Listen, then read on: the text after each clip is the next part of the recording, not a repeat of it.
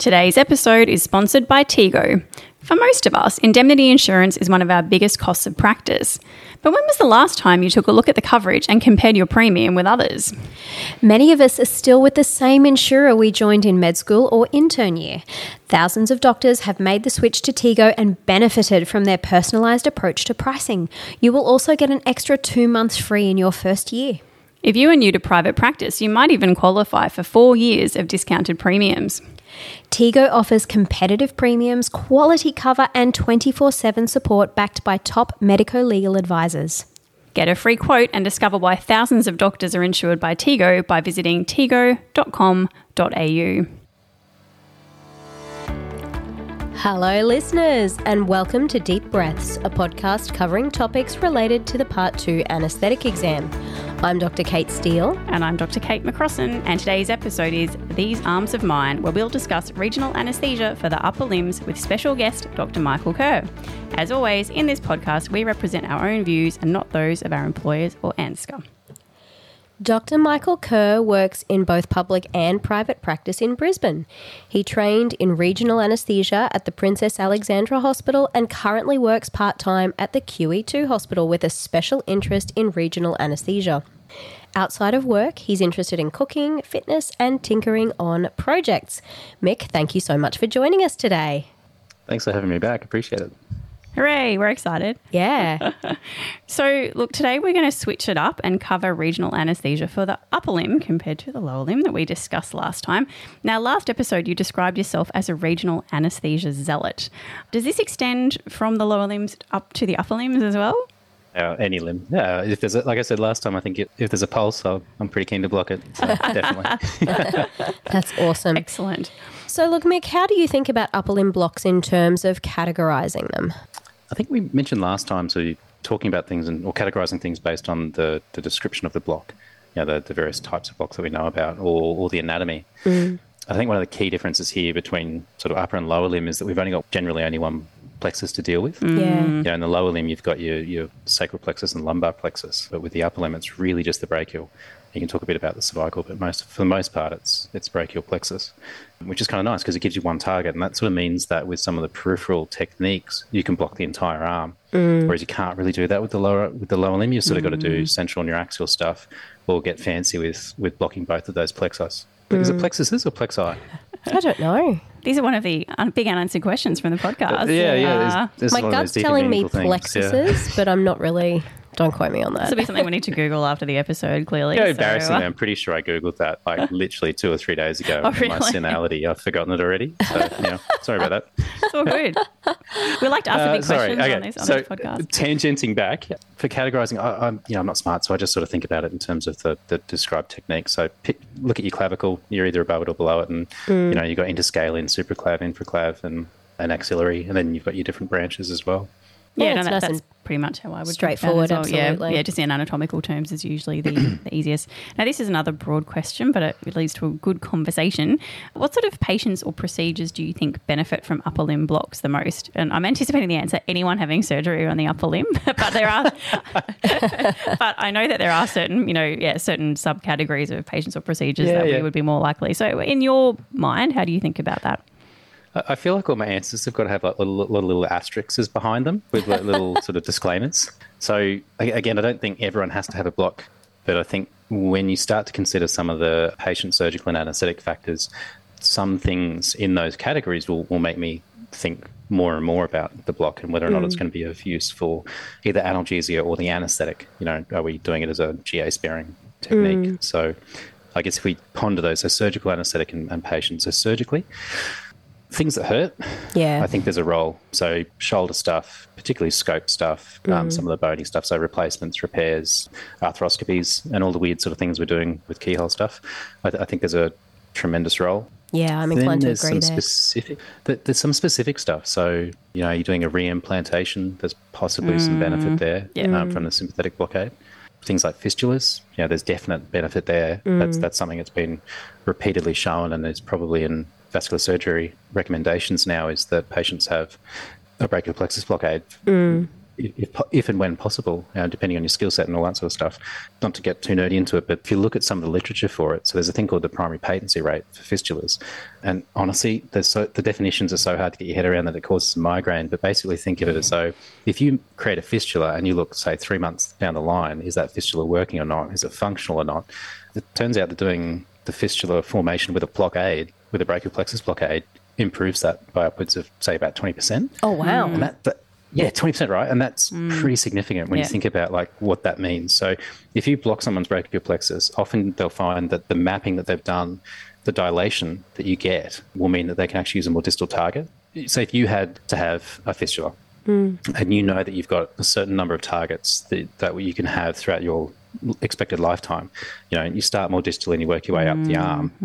If that means that you can start more distally than you otherwise would have, that's huge. Yeah. And if it means that in 3 months' time you actually have to use that fistula for dialysis, and 1/5 of the time it's more likely to be working. Yep. Like as a patient, I'm pretty interested in that. Yeah, it's not insignificant, is it? That's huge. I think it's one of the areas where we can really possibly make a really big difference to the surgical outcome. As you say, a lot of the time, it's great to have better analgesia depending on patient preference, but this is a true interaction between our anaesthetic technique improving surgical outcome. So it's an interesting thing to ponder, isn't it? And, I think a lot of the time we think renal patients are getting regional anaesthesia because they're pretty, they've often got a lot of comorbidities. They might be high risk GA, but actually it's not just that, is it? It's actually affecting surgical outcome. Yeah. Totally. And I think that, it's kind of a challenge when you ask someone, say they're going towards their Part 2 exam or just in general, you sort of say, what has got strong evidence for anything in anaesthesia that we do that changes an outcome? You look at how much paper's been wasted and dolphins have been killed when we're trying to talk about, TIVO versus SIVO versus blah, blah, blah about cancer outcomes and all those sort of things. The outcome is probably, I don't know, this is something that has got good evidence behind it. It's kind of interesting. It doesn't get as much sort of fanfare as some of the other stuff. Yeah, 100%. Particularly onco anesthesia. Yeah, everyone's definitely going down. Very popular at the moment. So many strong opinions. Strong opinions either way, right? And so you were mentioning before about the patient factors for the renal patients. They're crumbly, they've got comorbidities, all that sort of stuff. There's other times where you'll have, you might have like a really difficult airway. You might have a septic patient, or other sort of patient considerations. They might have complex pain on methadone, or got crips or something like that, and they're the patients. I think all these sort of little factors. So there's they all sort of combine. Yeah. I think one of the things that I see a big difference is just like it makes me feel a bit sick saying it, but the patient journey. So I worked in different hospitals, and so in some hospitals where you've got a less collegiate interaction between the surgical and anaesthetic departments, very professional. You can see there's no pent up anger here. No, of course not. So if you look at, say you want to do a shoulder operation and you're going to involve regional or not, and again, little asterisks is, not everyone needs blocks, but they should. If you look at the anaesthetic that a patient has and the course that a patient has when you involve a block for a shoulder operation, so no block. So we're going to give them things like ketamine, lignocaine, clonidine, all these crazy infusions. You've got all these pumps going. They wake up pickled. You're shaking the Morgan trolley trying to see if there's any other crap in there that you can put into the patient so they're not going to scream when they wake up. You look at them in recovery, they're a zombie, they've got IV fluids, they've got post-op nausea and vomiting, and they've got a PCA. That's one option. And then you've got a surgeon holding up a bit of paper that says, local infiltration analgesia is analgesic. Sure. Sure. And then you look at the other anaesthetic course that you have. So you have 100 of fentanyl to put an LMA or a tube in. You might run some Remy, depending on how long the procedure goes for. You turn it off, 20 minutes later in PACU, that Remy's gone. That patient has essentially no opioid on board. Yeah. They're awake, they're comfy, they're eating and drinking, they don't need IV fluids, they meet discharge criteria to PACU a lot quicker. Yeah. They meet discharge criteria from the wards to go home a lot quicker. Yeah. Even the physios have evidence that says that they are able to participate in their post-operative rehab stuff earlier and more successfully. It's just completely different. Yeah, it's a very good point. And I think that sort of also highlights that things can tangibly change for the benefit of a patient when we have a collegiate interaction between the two departments. Definitely. I'm not saying that anaesthetics is always right and the surgeons are wrong. No, they're experts, and they're experts in their field, in that area, and they know a hell of a lot of stuff that we don't know and don't appreciate about this interaction. But on the same side of things, you've also got experts on the other end of things. Yeah. And I think that's a really important sort of interaction to have appropriately. Yeah, no, I couldn't agree more. Alrighty, so we're going to approach the next part of this episode in a similar way to how we approached everything with lower limb blocks. And now we're going to discuss some of the most common upper limb blocks. So firstly, let's start really high and begin with an interscalene block. So Mick, what is your approach to the interscalene block? I'm just going to add, as a regional enthusiast as well, Yeah. I'd like to add, what are some traps? Because there are a few with this block. It can be a little So hairy I'm at going to times. interpret that as it's going to make me think about all the times I've buggered something up, which is a lot and continues to happen. It's easy with an interscalene. To get yourself into trouble. They're fickle, aren't they? Yeah, I do a lot of these at the moment, and I think, as with any skill, it's something that the more you do, and the more you read about them, and the more you learn about them, as is true with everything, the more you know, the less you know. Yeah. But the more you notice and the more you see, and there's a few things you got to really keep in mind that I possibly didn't appreciate as much as I should have when I was going through and learning.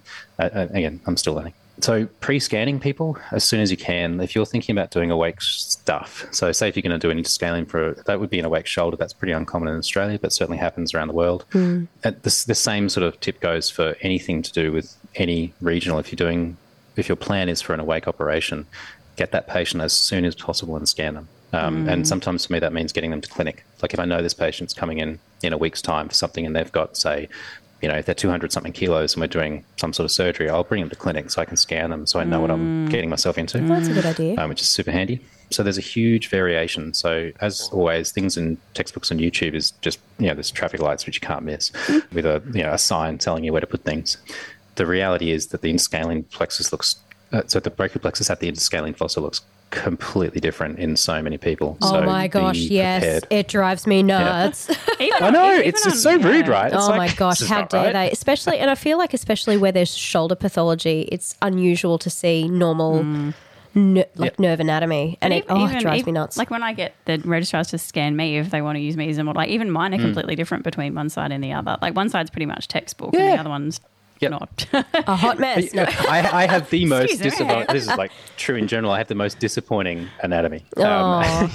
Well, we can't have it all. We can't have it all. I have the arteries of a vascular path. Whenever I scan my own arteries, it's horrifying. My femoral artery is so small. I'm like, I know I'm a small person, but seriously, Oh my like, gosh. I don't smoke. You anyway. don't stand a chance, do No, you? might have been the vascular surgeons before you know it. Anyway, back to the interscaling. Sorry. Yeah, Okay, you're exactly right. Basically, yeah. what I do is I find the things I want to block, find the things I don't want to block, and then find a path to get there. So for an interscaling, I think you've got two main options. And what I tend to do is I just plonk the probe on. So I'll plonk it on in the neck around the cricoid cartilage because you're sort of in the vicinity then.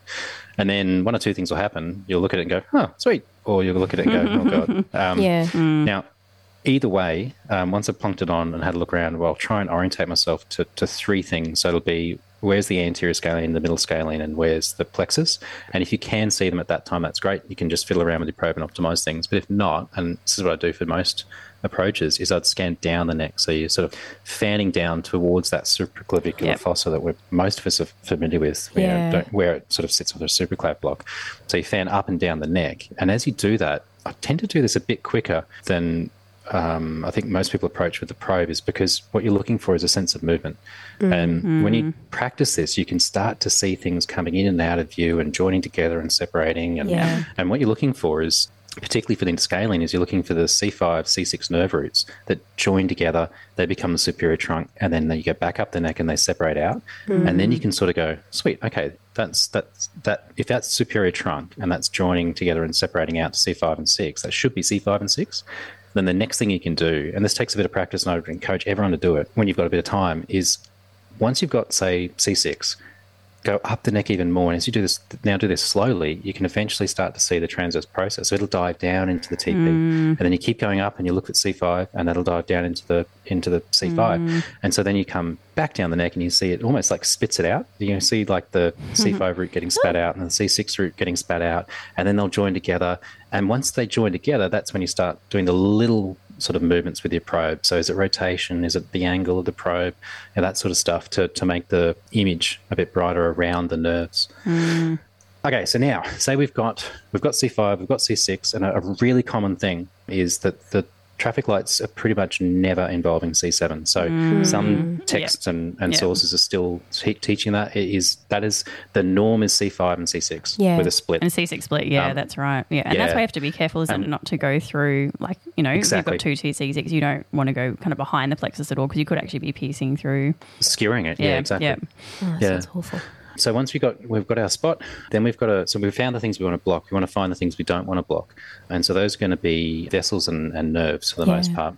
There's two specific nerves that you've got to look out for. So there's the long thoracic and the dorsal scapular nerve. And the reason why they're important is because as they course down the neck, they often go into the body of the middle scalene. So, and you don't stress if you can't remember the names of them for anyone's listening, but all you've got to remember is there's occasionally two bright little specks of something in the middle scalene muscle. Okay. Don't put a needle in them because that's a nerve. Yeah, okay. And often there's a huge amount of variability here.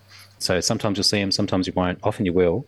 And often it's only as you do that movement, so as you're going down the neck and up the neck, you'll see these sort of things going in. As you go down the neck, they'll spread out. As you go up the neck, they'll sort of come back into the plexus. And once so we found what we want to block, we're avoiding what we don't want to block. So we don't want to block those two nerves, and they can get in the way of the needle path to get to the plexus. Yeah. And then there's three other things that can get in the way in terms of the arteries. There's three named arteries, and you'll meet them somewhere between the interscalene sort of block and the supraclav block. So there's dorsal scapular, transverse cervical, and I think it's suprascapular. Yeah, whatever. There's three arforaries that you just got to avoid. Three pulsing things, no worries. Yeah. Avoid the pulsing things. And so then, so again, we've found C5, found C6. We're watching it split and sort of come back together. We're avoiding those two nerves within the middle scalene. We've chucked our Doppler on. We're avoiding the pulsating things. And so it's kind of tiger territory. You often have a little space within which to get past that prevertebral fascia into the middle scalene, and then that safe trajectory to the plexus, whilst also keeping in mind that this block of all of them has probably got the highest incidence of nerve injury. So I reckon a really good thing would be don't be brave with this block, be cautious. Yeah. And so you would have a friend who knows what they're doing. Generally, and so you just do a in-plane technique. Most people, you need like a 50 millimeter needle. And I was wondering about that because I must say I'm a bit like you with this block. I tend to, if I'm not sure, I just inject a little bit and see where it goes. Because sometimes, even though you think you've not necessarily pierced like through the fascia, it just spreads, and all of a sudden you're seeing a nice spread of your roots, and you're like, oh, okay, like must be in the right. Even though but other blocks you kind of need to. For a popliteal, for example, if you don't get that really nice pop through, it's generally not going to be in the right spot. But I have to say, with interscalene, sometimes I'm a good half a centimetre away and I just inject. I'm like, oh, it's still spreading beautifully. Okay, I'm just not even going to go. If I don't need to go closer, I'm not going to go closer. Is kind of, like if it's working and I can see it working on ultrasound. And I don't know, what's your sort of approach in terms of the actual sort of injecting and getting close to the nerves? It varies. So I think you got to differentiate if you're doing awake surgery or you're doing an analgesic block. I'm pretty, I don't want to use the word aggressive, but I get pretty friendly with the nerve roots if I'm doing it for something I need 100% certainty on. But I am really cautious. And I get really anxious. My sphincter gets very tight when I watch other people do similar things. So I think with extreme caution and with the right reasons, and also appreciating some of the recent studies that talk about proximal blocks, as in when you're really close to the roots, there's potentially a risk of causing an intravascular injection. With all these caveats in mind, occasionally I'll get very close. Most often what I'm doing now is I'm being super cautious, getting through them towards the end of the middle scalene muscle, and I'll start doing what you indicate, where I'll start a little bit of injection and then move forward, a little bit of injection, move forward. And often you can find that you can get a reasonable amount of local around the plexus, certainly enough to cause good analgesia in a safe way. I know a lot of people, there's contention in how people do this block, but I think both ways are reasonable in the right circumstances. I think you're right when you're teaching, though, because you just can't feel, and I think feeling is such a big part of nerve blocks, and you just can't feel what other people are feeling, and you can see tenting and that's but it's not the same. It just isn't, and it's very hard to describe, isn't it? And the time when you look over and they're like gently injecting with the fist sort of cramming down into the syringe, you're like, is it low pressure? Oh, it's low pressure. And it's like, and the patient's sort of just screaming. You're like, oh no.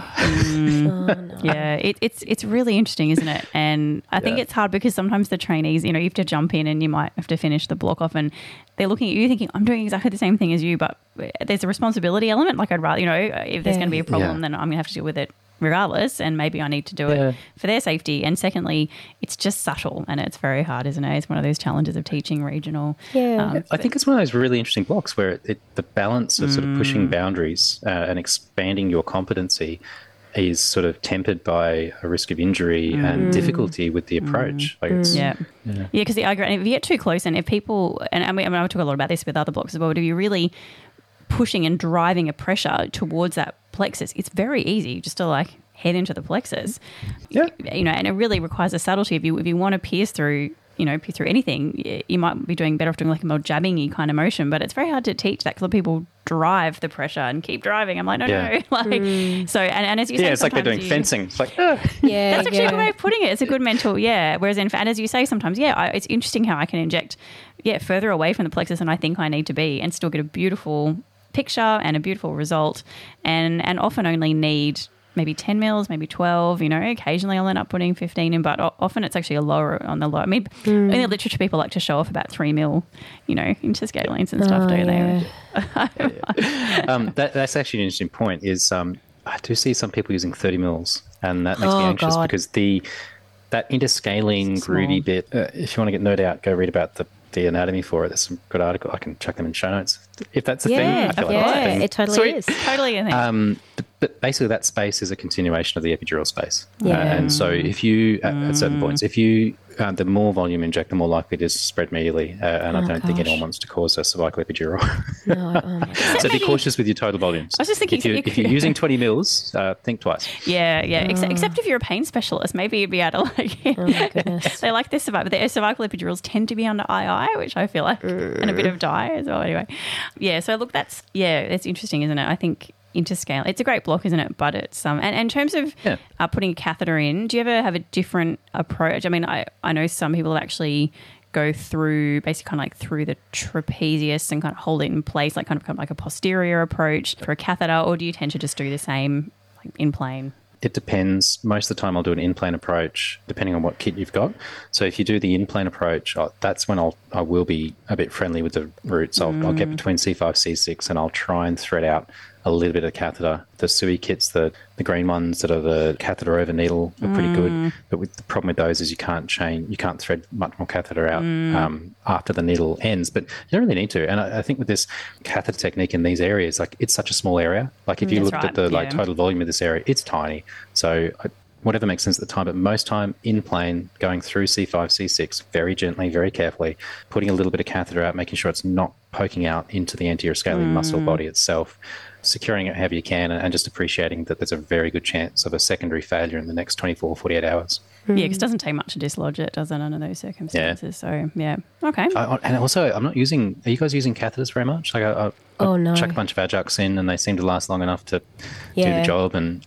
Well, as you know, I've been off work for a few months, but at home in your recent experience, to your daughter who is 3 months, that's right.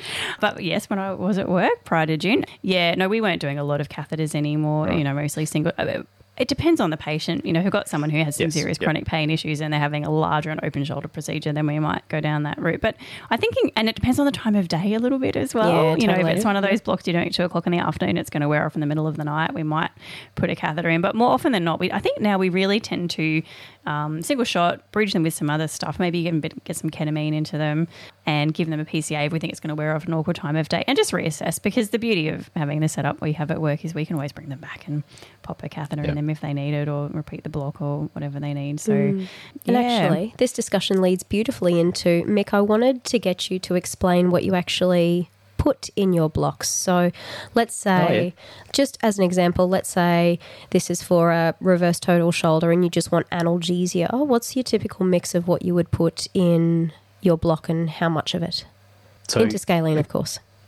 So for the most part, I'll just use 0.375 for no other reason other than that it's easy to mix up. Yeah. It's not a high concentration. And ropivacaine, actually, we're talking about here. Sorry, Yes. just for our listeners. Greatest joke. Yes. Yeah, so actually, that is a good point. So, like, is there any benefit into adding lignocaine to ropivacaine? Yeah. Not really when it comes to onset. A couple of minutes. With the What's the interscaling. point? Yeah, And exactly. then It's so close to you potentially lose hours. Like, you might lose 3 to 4 hours by Yeah. using that mixture, which is interesting. So I'm like, I'm doing this for analgesia. I want this to last a reasonable amount of time, and I don't care too much about the onset of a couple of minutes. I'll much prefer just having plain ropivacaine, still having that reasonable onset and that extended duration. Yeah. And then I chuck some additives in. Pretty much anyone who doesn't have, pretty brittle diabetes is going to get some IV dexamethasone. Yep. Part of the multimodal analgesia, we know it helps a lot with postoperative pain. Yeah. It may reduce the risk of rebound pain. Great for postop nausea and vomiting, but it prolongs your block almost as long as perineural. So, cake and eat it too. And then in about 50% of the time, I'll use dexmedetomidine, perineural. What sort of dose are you putting in the block? So I'm usually doing somewhere around 20 to 30 mics. So a lot of the literature initially was using, a lot of the literature was using about a mic per kilo, which is a pretty hefty dose, and you get a lot of hemodynamic changes. And if you're doing beach chest stuff, it's really noticeable. So I'll often have people with a BIS on. So one of the surgeons I work with pretty much does everyone laterally. So he's doing things like latérés and reverse shoulders laterally, which is delightful for me. Perfect. But I'll give them a GA plus this block. I'll chuck in 20, 30 mics of Dexmed as part of the block, and I'll have a BIS on, and they'll be running pretty light when it comes to their requirements for the anaesthetic. So it certainly has systemic effects. And for most people, they'll get somewhere around 20 hours or more of analgesia from That's it. amazing. That's amazing. I followed them all up, and big difference. And one more question, sorry. With your interscaling blocks, about how much volume do you use? 2 mils. No, kidding. Sure you do. This is a nebulous answer, and I apologise, but as much as I need. So I fill a 20 ml syringe with 0.375 and say 30 mics of dexmedetomidine, and then I'll do that cautious approach a little bit. One of the things I've taught myself I really like is I can sort of hold the needle and do the injection myself now for most things, and I think I get a lot of feedback from that. But what it means then is I'm not wasting as much of my local, and so I'll do that cautious approach, a little bit here, a little bit there, and eventually, if I get it right, you can get a really nice spread between the plexus and the middle scalene muscle. So not in the plexus, but just past the middle scalene muscle. And then you normally only need about somewhere around 5 to 10 mils there. Yeah, perfect. And if you want to leave things there, you're probably pretty sweet. But if you want to do the slightly more aggressive thing, which you shouldn't be doing unless you're comfortable with regional, where you go either over C5 or between C5 and C6 and put a little bit more there, another 4 or 5 mils. So usually I'll look down at the syringe at that point and go, so basically the reason why I fill the 20 mils up is because that's a hard limit for me. And I'm doing my own injection. I'm not looking down and going, okay, exactly 0.25 of a mil here. And I'm sort of looking down and going, I got a bit left. And most of the time I'll finish it with about 5 mils left. So 10 to 15 mils in total. Great. Okay. Thanks again for joining us this week on Deep Breaths. As always, you can reach us at deepbreathspod@gmail.com. We love hearing all of your suggestions for future topics and possible guests to approach, so please keep the emails coming. You can find us on most major podcasting platforms, and following us makes it easier to find new episodes. Don't forget to claim CPD if you're a fellow or consultant. We'll be back in 2 weeks, and until then, thanks for listening, and we hope you can join us next time on Deep Breaths.